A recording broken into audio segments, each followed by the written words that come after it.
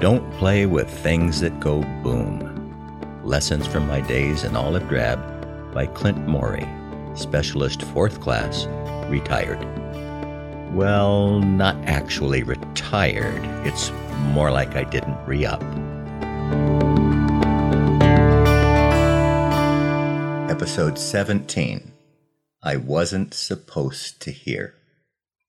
Now, my time in Vietnam took an unexpected and disturbing turn. I had always been proud of the work we did in our artillery unit. We were efficient and effective. Whenever a call came in from an infantry unit that we supported in the field, we would process the information, calculate the firing solutions, double-check manually, instruct the guns, launch a marking round, and after making final adjustments, give the information back to the guns and launch a barrage of artillery shells in support of our troops. The lives of our soldiers were at stake, and seconds mattered. We had to be accurate, and we had to be quick. After a fire mission, the field troops would report back to us on the effectiveness of our artillery support. Usually we hit the mark. We would then relay the success to our gun crews, affirming their good work. I took pride in what we did. But one day, something occurred that shook this sense of pride. I was not supposed to hear this. As I mentioned earlier, we had several radios that put us at risk of being targeted if an attack occurred. Well, these radios also let us listen to the conversations among our troops. I was listening to some soldiers in the field, laughing and joking about a fire mission that we had just completed for them. Their amusement seemed out of place and a little disturbing. As I continued to listen, a harsh reality unfolded. The fire mission had not targeted enemy forces, but unsuspecting farmers. The soldiers had seen some farmers out in the field doing what farmers do, which is farming, and they thought it would be fun to see how the farmers would respond if artillery shells started blowing up around them. So they called in the fire mission.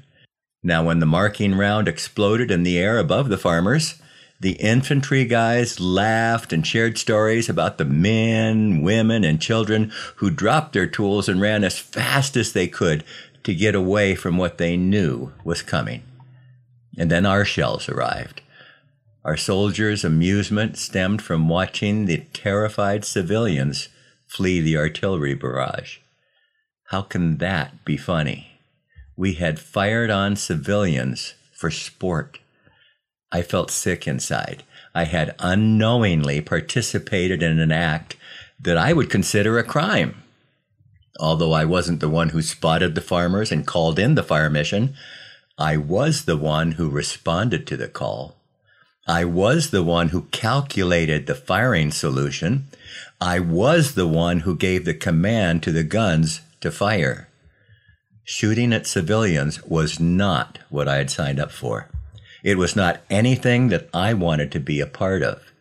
It was wrong. But what should I do?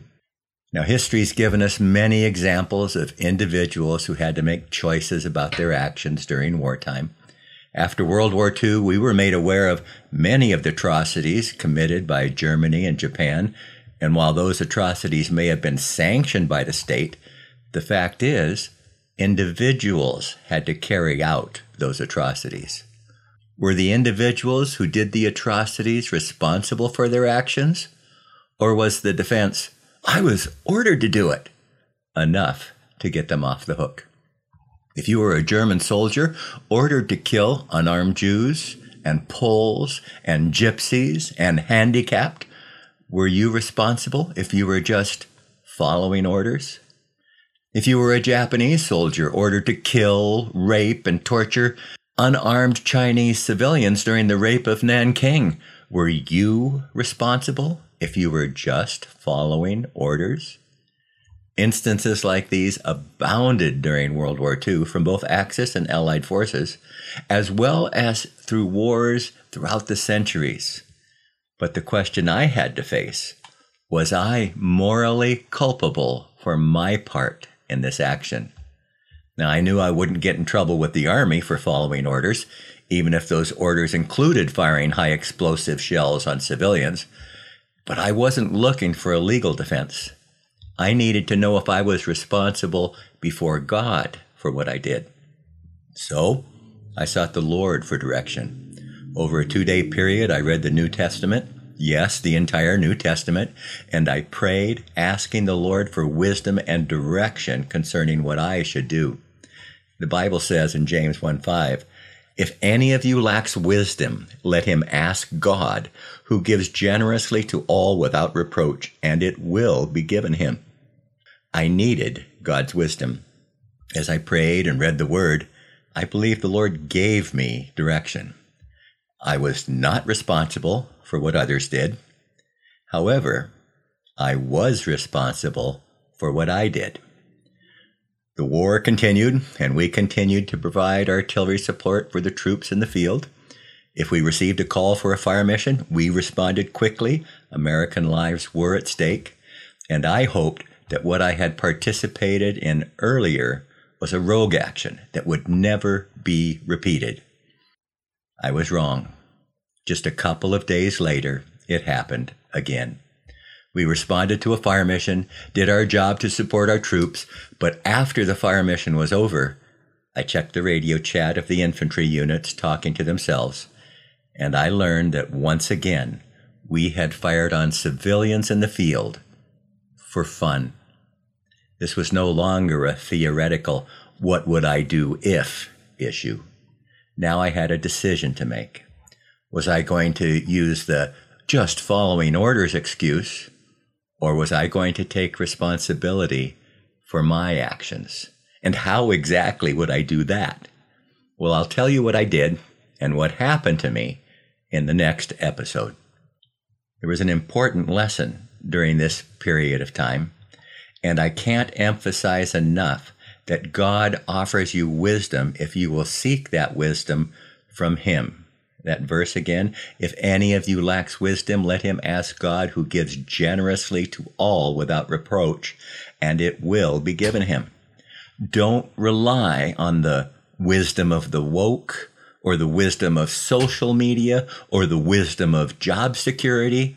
The only wisdom that matters is the wisdom of God, which can be found in His Word. We need that wisdom to navigate in our corrupt world today. If you work for a school district that teaches children that they can change genders or practice racism, are you responsible for the impact on those children? If you work at a hospital or medical clinic that brutally murders defenseless babies in the womb, do you bear some responsibility for killing those babies?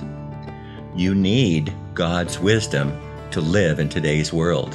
And then you need courage to follow what God reveals to you.